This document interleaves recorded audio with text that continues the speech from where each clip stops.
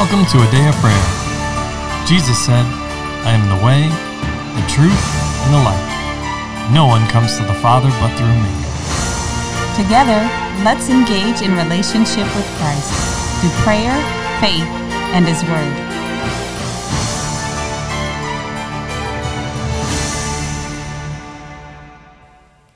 Hello. Welcome to a morning Bible study with the day of prayer. Kyla, can you pray for us? Yes, I can. Thank you. In your name, Lord Jesus, Lord, we just thank you for today, God, and we thank you for what you're doing and that you're restoring balance and order to our lives and the world around us, God. And we ask that you continue to protect those that are doing your will, God, and you make their path straight before them, God, and you defend them and you remind them that you love them and that you're with them as they continue to stand in your ways, God. We ask all these things in your name, Lord Jesus. Amen. Amen. All right, so we are continuing our study in Colossians. We're in chapter 2, and we're going to begin in verse 11. Can I get a volunteer to read verses 11 through 17, please? I will. All right, sir. In him you are also circumcised with the circumcision made without hands, by putting off the body of the sins of the flesh, by the circumcision of Christ, buried with him in baptism, in which you also were raised with him through faith in the working of God, who raised him from the dead. And you, being dead in your trespasses and the uncircumcision of your flesh, he is made alive together with him, having forgiven you all trespasses, having wiped out the handwriting of requirements that was against us, which was contrary to us. And he has taken it out of the way, having nailed it to the cross. Having disarmed principalities and powers, he made a public spectacle of them, triumphing over them in it. Mm-hmm. So let no one judge you in food or in drink, or regarding a festival, or a new moon, or Sabbaths, which are a shadow of things to come, but the substance is of Christ. Amen. All right, so there's a lot in there. So I want to turn over to you guys first. Do you have anything the Holy Spirit's ministering to you, or any questions about what we just read?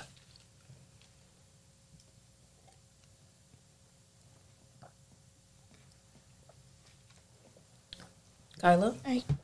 I'm sorry. Go ahead, Pram. I can go.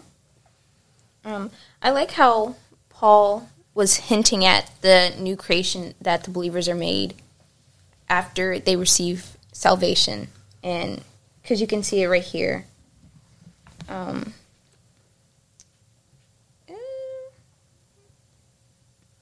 Like verse 12, more pointedly. Buried in him in baptism, in which you also were raised with him through the faith in the working of God who raised him from the dead. Mm-hmm. In verse 13, and you being dead in your trespasses in the uncircumcision of your flesh, is made alive together with him, having forgiven you all trespasses. Amen. So, to me, it's just interesting to see that Paul is also teaching them that through Jesus, they've been made a new creature. Not a creature, a creature in a new creation. Mm-hmm. Sorry. That's okay. And that because they're a new creation, they're no longer bound by the things of the past. Or they don't have to live in them. They should repent and turn from what they've done previously and not do them again. But they're not that same person as they were once before. Mm-hmm. Okay, promise. Okay, I kind of found it interesting that kind of like how yesterday you were hinting upon this chapter. I kind of found it interesting that Paul also talked about it. Talked about what? Like how Molly said, verse 15, Paul says, having disarmed principalities and powers, he made a public spectacle of them, triumphing over them in it. Mm-hmm. Mm-hmm. Yep, we did discuss that yesterday. But it's not Paul also said it. Paul wrote it because he was inspired through the Holy Spirit. In other words, the Holy Spirit breathed out and told Paul what to say and what to write for our benefit so that we can grow and mature in the things of Christ. Mm-hmm.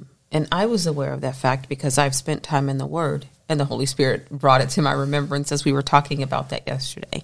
So I didn't come up with that on my own, be going, I'm so spiritual and holy. I didn't. I've spent time in the Word. And the statement is true that the Holy Spirit brings to our remembrance all things that he said to us, the written and the spoken word. So he reminded me of that. And therefore, I was able to apply it to our conversation yesterday. Yeah, because that's what it's about. Application. Not just about hearing the word. Oh, that sounds nice or that sounds good, but actually taking it, receiving it, planting it in your life so you can apply it. Right? In every aspect. Or what good is it? Okay. So that's good. Well, what else? What else did anyone get? You promise or anyone else?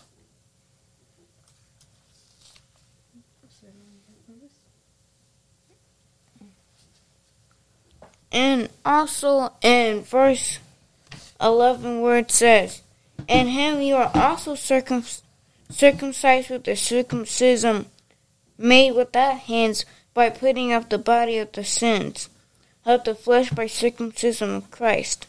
And I'll read the rest of it. Buried with him in baptism, in which you also were raised with him through faith and in the working of God, who raised him from the dead. And you, being dead in your trespasses and the uncircumcision of your flesh, he has made alive together with him, having forgiven all your trespasses, having wiped out the handwriting of requirements that was against us, which was contrary to us.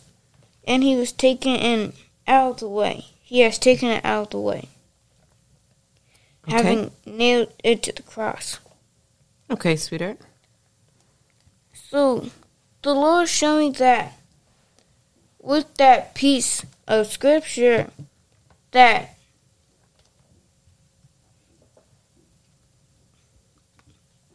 like we were talking with that piece of scripture that the Lord doesn't necessarily judge you by the law. If you, not like he doesn't care about what you do, but he forgives you if you go back and go, Lord, I'm sorry. Of course he does. Yes, that is very true about him. He's always ever ready, willing, and able to show us mercy and to show us grace. That's his principal desire, right? He desires that none should perish, but that all should come to repentance.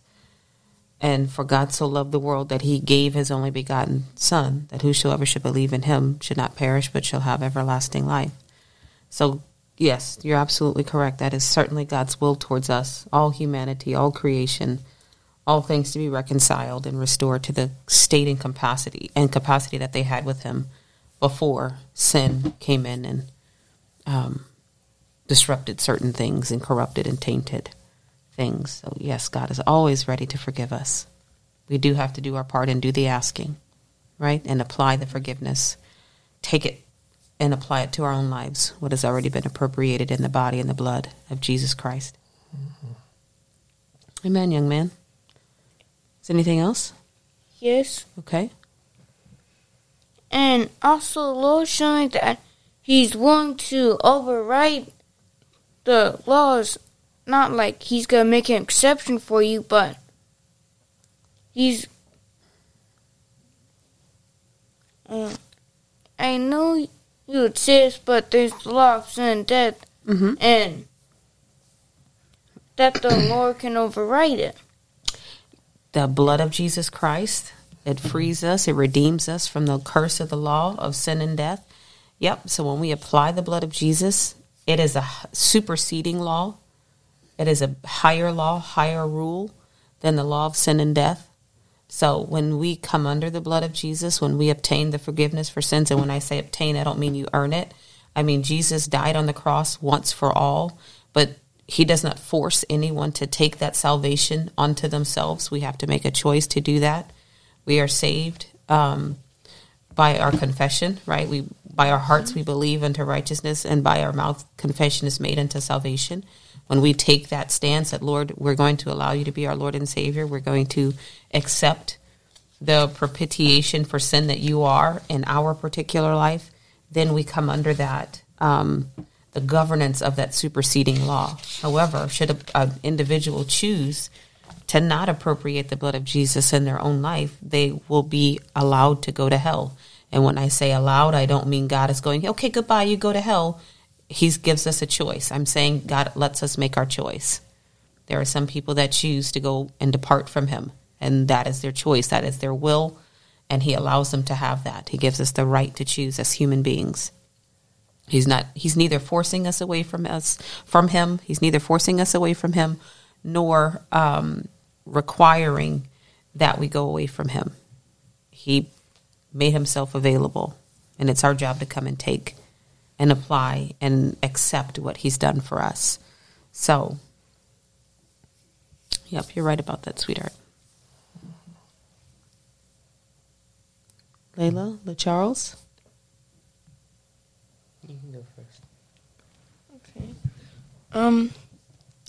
I liked verse 11 when Paul says, "In him you are also circumcised with a circumcision made without hands, by putting off the body of the sins of the flesh by the circumcision, That's okay. of Christ." That's a very key point as believers and just people in general. In Genesis 17, when God appeared to Abraham and told him the sign of the covenant, was the circumcision in your foreskins of your flesh, and anybody who wasn't circumcised in that way was cut off from his people because he broke the Lord's commandment. Then later you see in Leviticus, I would say like in the tabernacle meeting, the Lord is giving, as Dad likes to say, Moses the download, giving him the laws and the way you're supposed to carry yourself. And there were certain things that they couldn't touch or do or eat. And if you did, you would separate yourself for a time. There were offerings you could give for remission and cover that sin, to have the Lord's wrath turned away from you. But there were other things that you were cut off from your people. And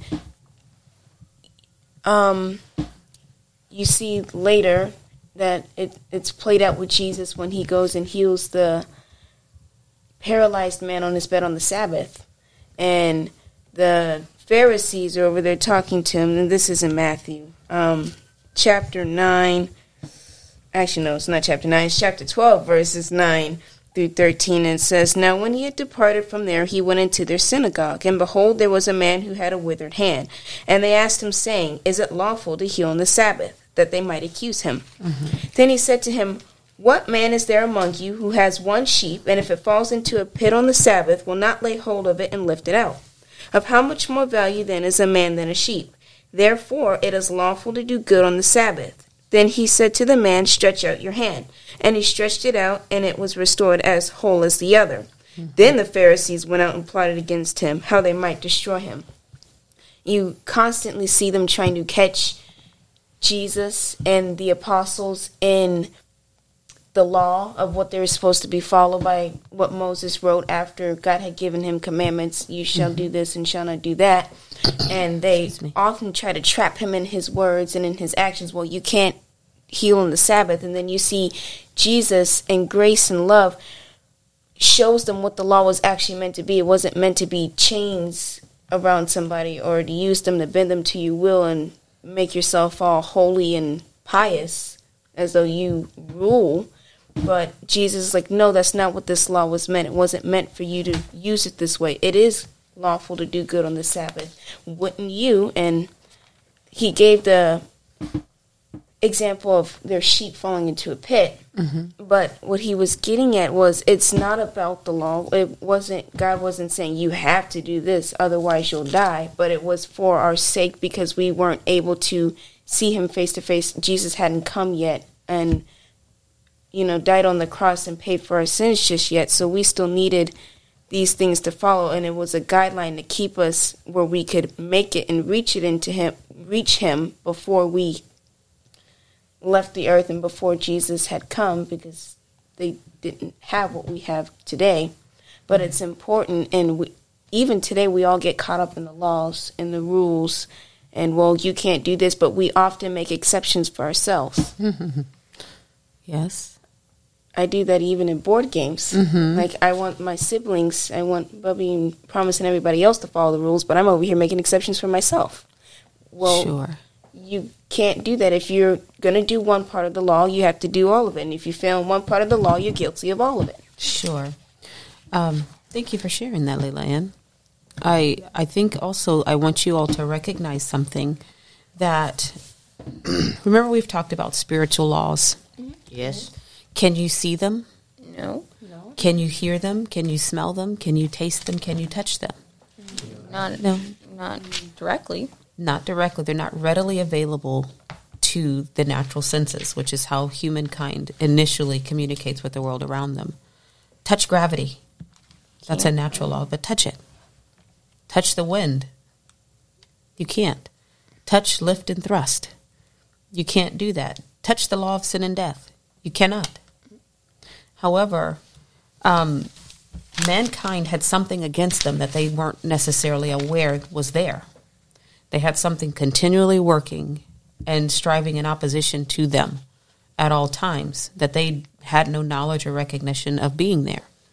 When God gave Moses the download, as you said, or the law, he was declaring to them and making known and widely known and available and more visible what laws, the spiritual laws that were already in force and in action, and making it so that they could have something to point to, if you will, to understand what's going on in the spirit. Why at this point when people die are they not instantly able to be reconciled back to God? What separates them? They had no understanding of this prior to the law being given. They didn't know that there was an enemy working against them, and how did this enemy gain access? They had no widespread understanding of that. So giving the law is just kind of like shading in the picture, if you will, of this is what's really going on behind the scenes. You don't know and you can't tell, but it's been here all along. It's already been activated and working since the foundation of the world, working and pulling you away, keeping you, that enmity, keeping you away from God, right? Nobody was able to keep the law. That didn't just happen after Moses shaded in the picture, if you will, so that everybody else could see what was going on. It was already working in action beforehand. So the people that lived on this earth before the law was given and before Jesus Christ came and died in the flesh still needed a Savior just as much as the people that lived and died during the time that Jesus physically walked on the earth and the people that live and die now. We are on equal footing. We still need the same blood of Jesus applied to our lives to allow us to come into him, allow us to come close and draw near to the Father God and have that mystery, that richness of knowing that he is in us and we are in him and we are one. Mm-hmm. We all needed the blood of Jesus, but the law was to go, hey, look, the physical deliverance of it to Moses was to let everybody know, hey, there's something against you. No matter what you do, you can't hope to beat it. You still need a Lord and Savior. And the circumcision plays a part in that covenant of going, here's my stance. For God I'll live, right? For Christ I will live, and for Christ I'll die if need be, right? Abraham was the one who was actually given the covenant of circumcision. Correct? Yes. And it was his declaration that, God, I live for you. Here's the stamp, the outward stamp that I'm yours and I belong to you. But the inward stamp was he believed God. His heart, all the excess skin of hardness and doubt and unbelief, Abraham decided to cut away. and allow God to cut away. So that way he could be tenderhearted towards God and go, I believe you. And God could go, there you go. I count that to you for righteousness, which is the same way that we come in today. It's not because we do everything right, because that's already been made clearly evident. Nobody can, except for Jesus Christ. That's why he's Messiah, the anointed one and his anointing. That's what Christ or Messiah means. He's the only one that could do it. And we needed him to do that. But we have to let God do, right? Yes. You have to let him. And that's our outward and inward recognition that we are going to cooperate with that covenant. The outward, if you can circumcise all the foreskin you like, but if your heart is hard and ragged towards God, does it make any difference? No. People might accept you a little bit better, depending on who you are, what lineage you're born into, what country, et cetera, but does it make a difference to God? And that's also what the Apostle Paul is talking about here. Exactly. You can snip and cut and pinch and tuck, and you can do all that you want to do on the outside, but if the inward man has not been made available and yielded to God through Christ Jesus, it matters nothing. And it's in many places in Scripture that Paul addresses this. Like, this is clearly something that he taught and admonished and clearly even rebuked others as a result of their lack of understanding of circumcision and how it's of the heart and how it's only done through the Lord, not through human hands, right? Which is, let's also, right before we get into some of the scriptures and circumstances where Paul addresses this or confronts this issue, right? If we back up in verse 8, he is where he begins this, addressing this issue, right? He says, beware lest anyone cheat you through philosophy and empty deceit, according to the tradition of men, according to the basic principles of the world, and not according to Christ. For in him dwells all the fullness of the Godhead bodily, and you are complete in him who is the head of all principality and power. Right, so as we were saying, we're discussing. Well, I'll say this. Paul was not against circumcision. He wasn't saying don't follow the traditions and teachings of the law, right? The things given to the people from Moses. But it was about making sure our attitude was right and in line with what the Lord was actually doing, right? Let's go to Romans real quick. Romans chapter 2.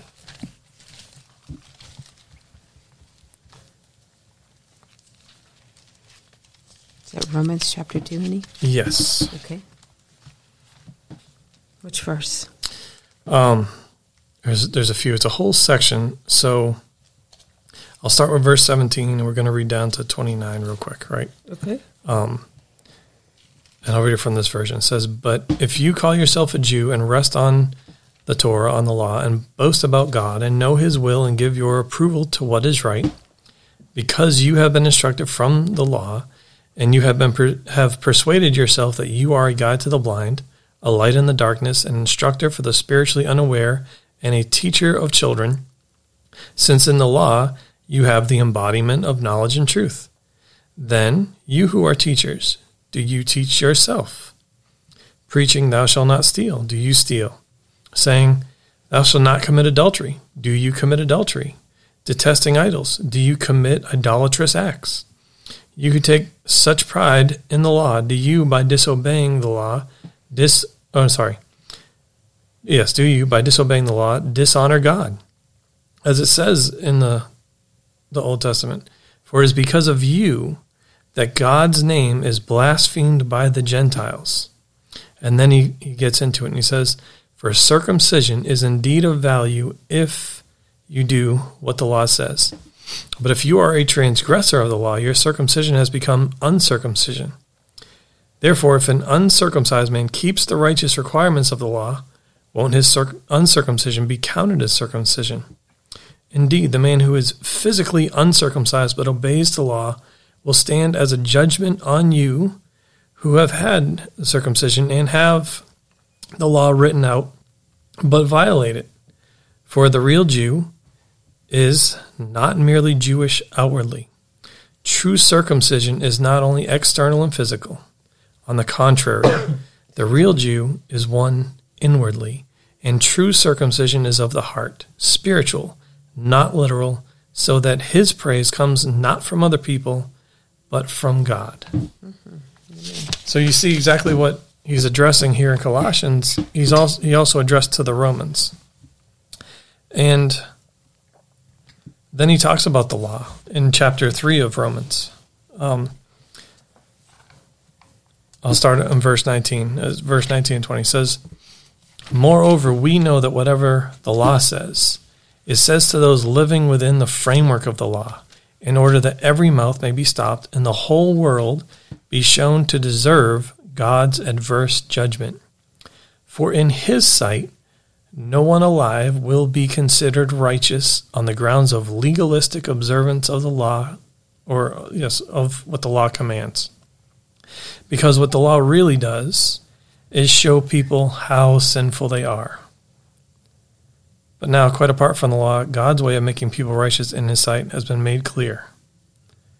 Although the law and the prophets give their witnesses to it as well. And it is a righteousness that comes from God through the faithfulness of Jesus, the Messiah, to all who continue trusting."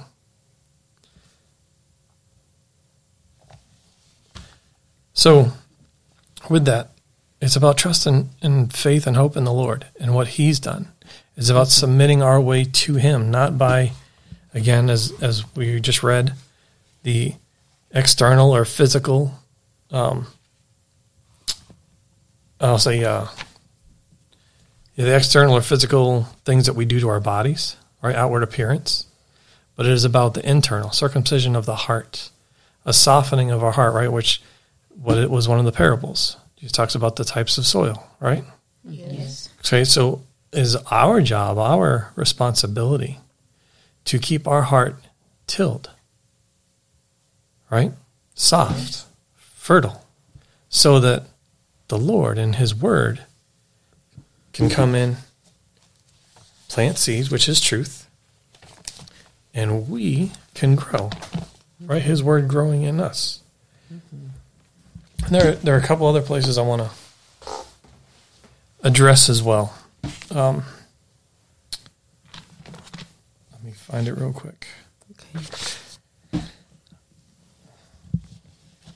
So, if we could turn to Acts real quick. Acts 15.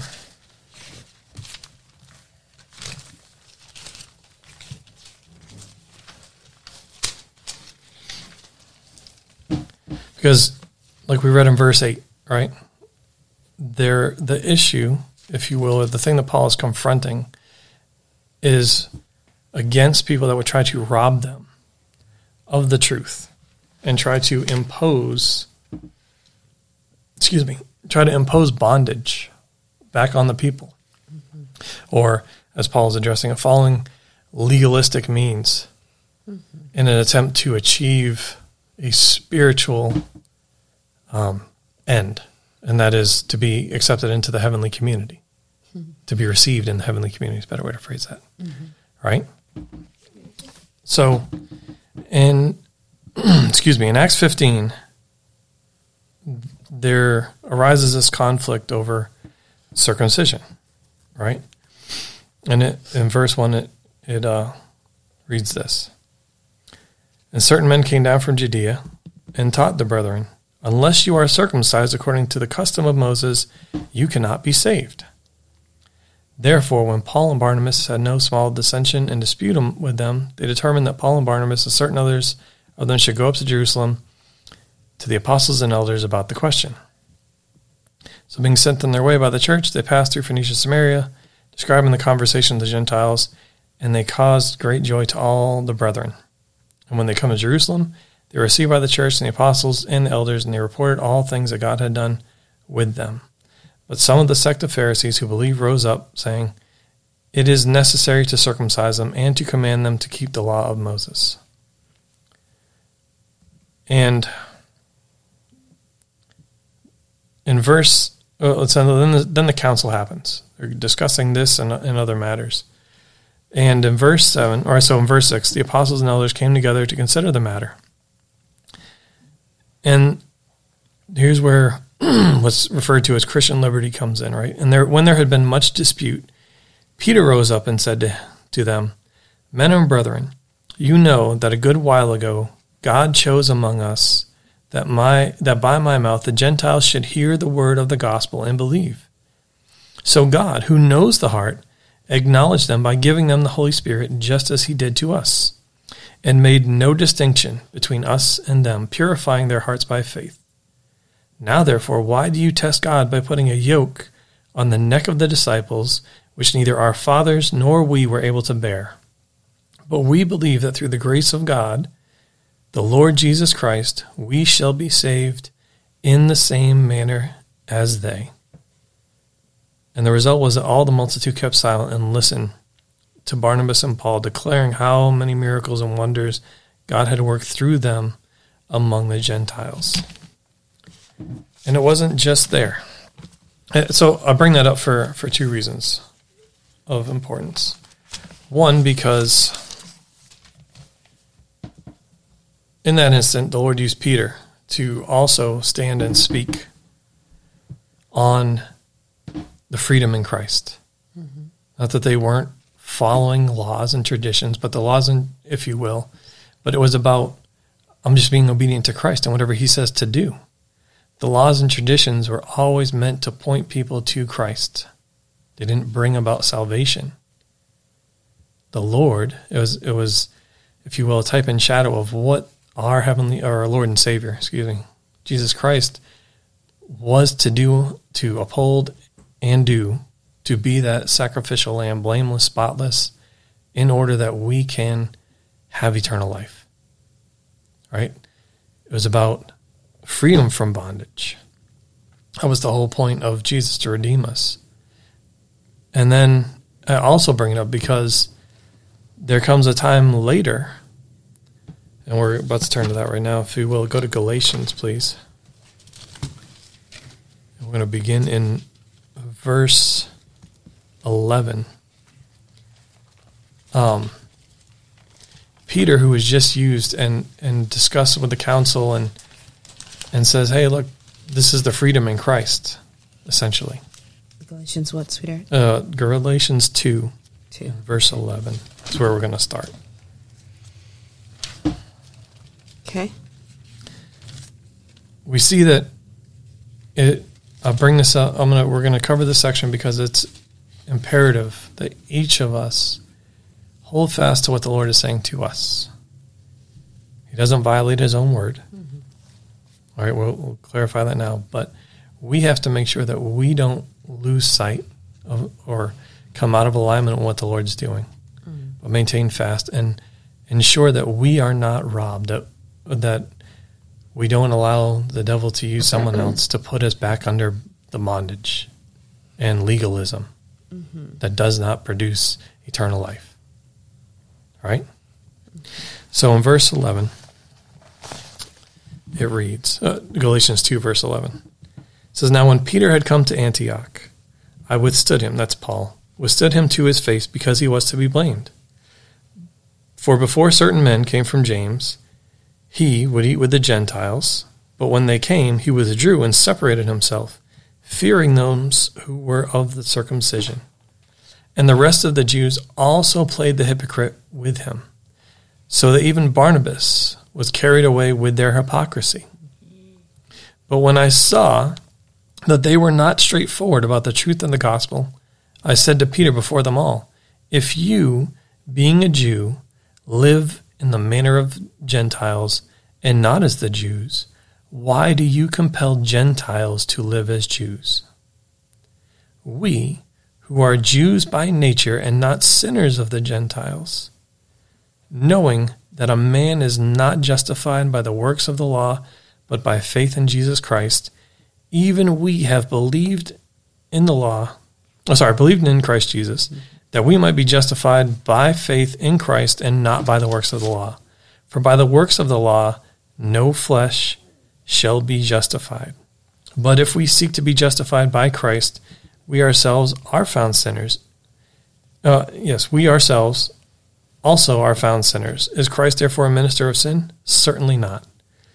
For if I build again those things which I destroyed, I make myself a transgressor.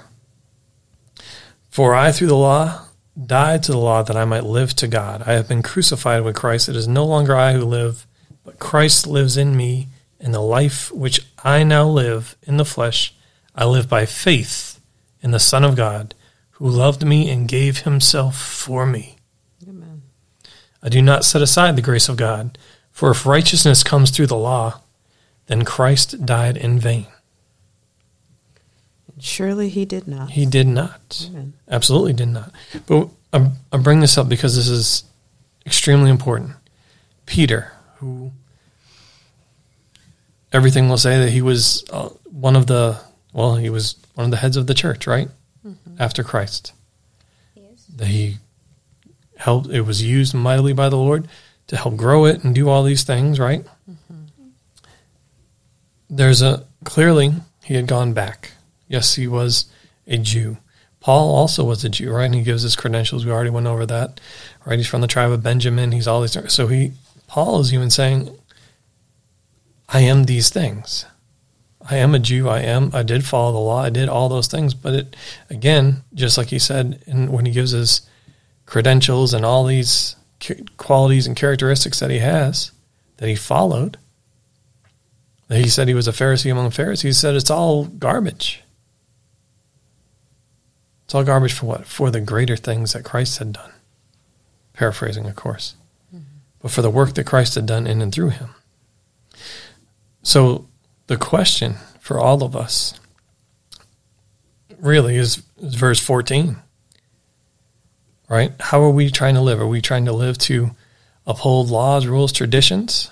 Or are we living in the freedom of Christ and being obedient to what he's instructing us to do? Because the question is this. If you, being a Jew, live in the manner of Gentiles and not as the Jews, why do you compel Gentiles to live as Jews? Which comes from, the only way to answer that is to really examine ourselves, right? Judge yourself lest you be judged, right? Yes. How are we truly living? Are we living to give an outward appearance of being spiritual, which is really just being religious? Or are we truly putting aside every earthly, fleshly thing to give the Lord complete and total access and rule in our lives? Are we? Well, that's for everyone to that's an individual question. Is it all right? Mm-hmm. But I ask it, the are we? Because we need to be sure and serious about this. Mm-hmm. How are we really living out our life in Christ, if it is for Christ? Right? And we see this same situation addressed really throughout the entirety of the Word. Right? What did John the Baptist ask them? Don't say you're sons of Moses or sons of Abraham, right? Jesus says the same thing. As we just get in as a result of heritage. It's about what are we doing? Have we softened our heart and placed the Lord or allowed the Lord to be in his place in our lives? Mm-hmm. He's God, not us, not any other thing. Mm-hmm. Are we truly doing that? And if we are, allowing the Lord to be the Lord and head overall, which is what he's describing, right? And described in at the end of the first chapter, right? The Lord is head over all principalities and power, mm-hmm. the preeminence of Christ. Then our life should reflect that. Every aspect of our life should reflect that. Complete and total submission to the Lord. He being God and we being his people. And that should be demonstrated. Yes, it starts on the inside. But when the Lord fills you, you are abiding in him, and he is indwelling and infilling you through his Holy Spirit.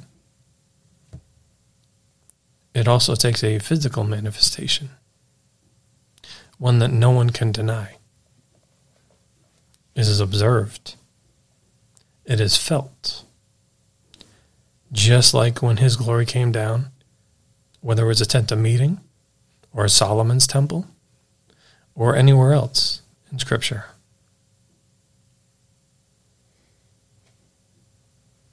We should have that, which is the Lord, his glory, his aroma flowing in and through us at such an extent that people around us can't help but feel that presence, his presence.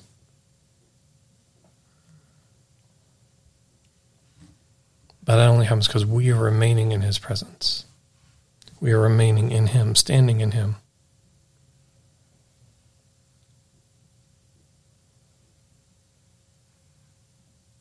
Any questions? No. There's a lot in there, I know. Do you want to do verse 18 and 19 and then close out for the day, or? Let me get back there. I lost my place, so forgive me. Okay, that's all right. Colossians chapter 2.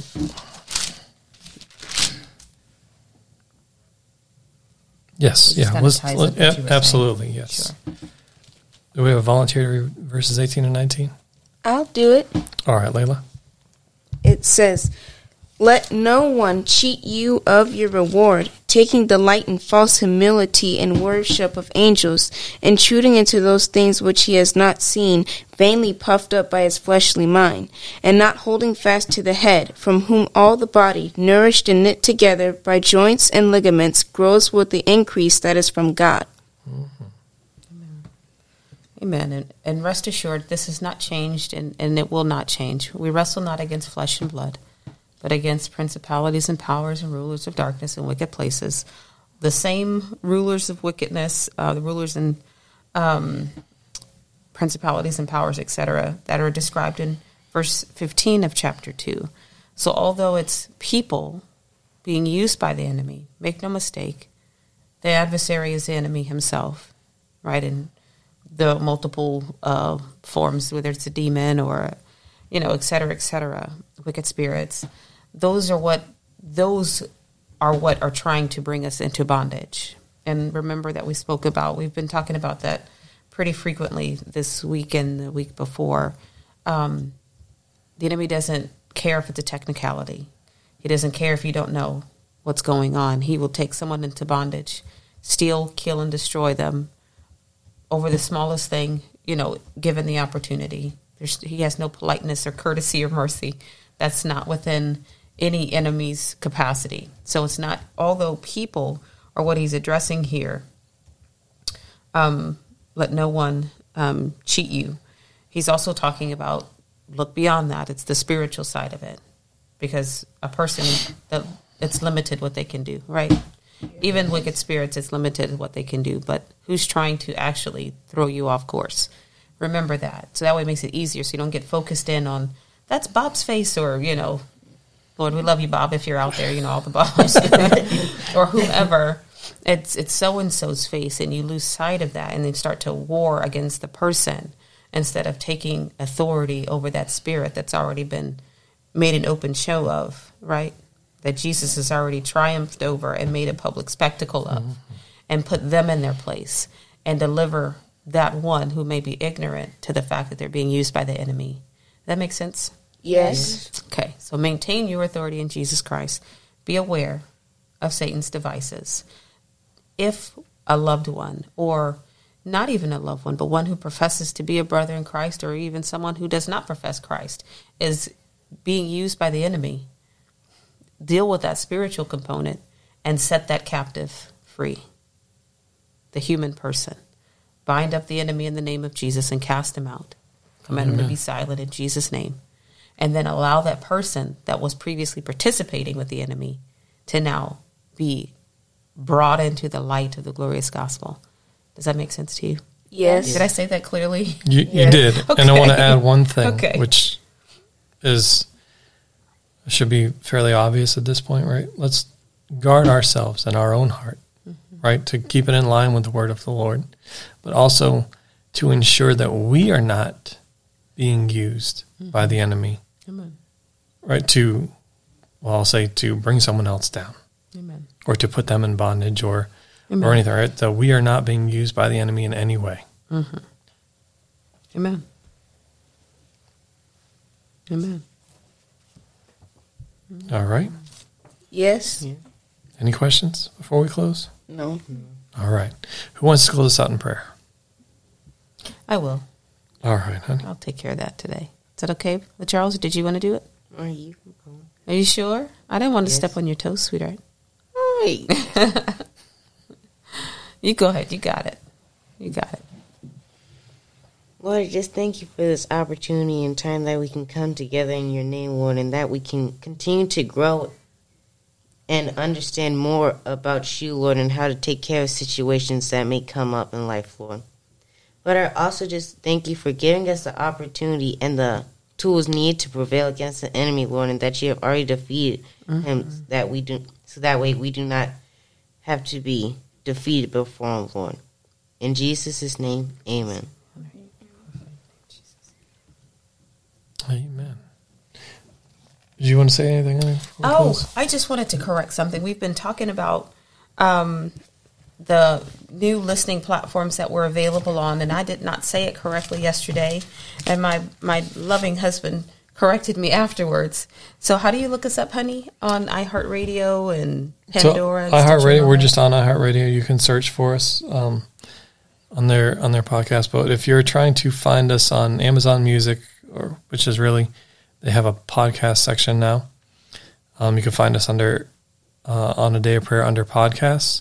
But also, if you're trying to get Alexa or Echo or any of those type of devices to play these podcasts, just I'll say yell at Alexa and tell Alexa to play A Day of Prayer podcast.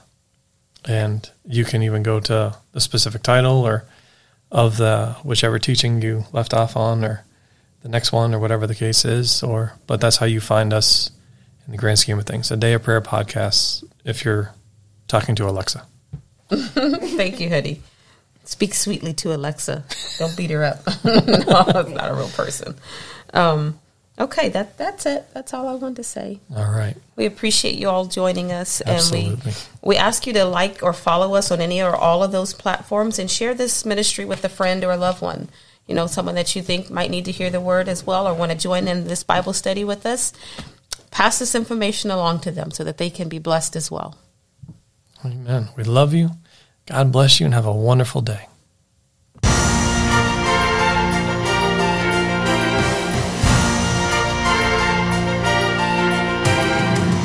Thank you for listening to A Day of Prayer. We trust the Lord that you are strengthened and encouraged in your relationship with Christ. Visit us on our website, adayofprayer.org, where you can check out our blog, find additional study resources, or shop the official A Day of Prayer store. Remember, Jesus said, I am the way, the truth, and the life. No one comes to the Father but through me. So until next time, take care, and God bless you.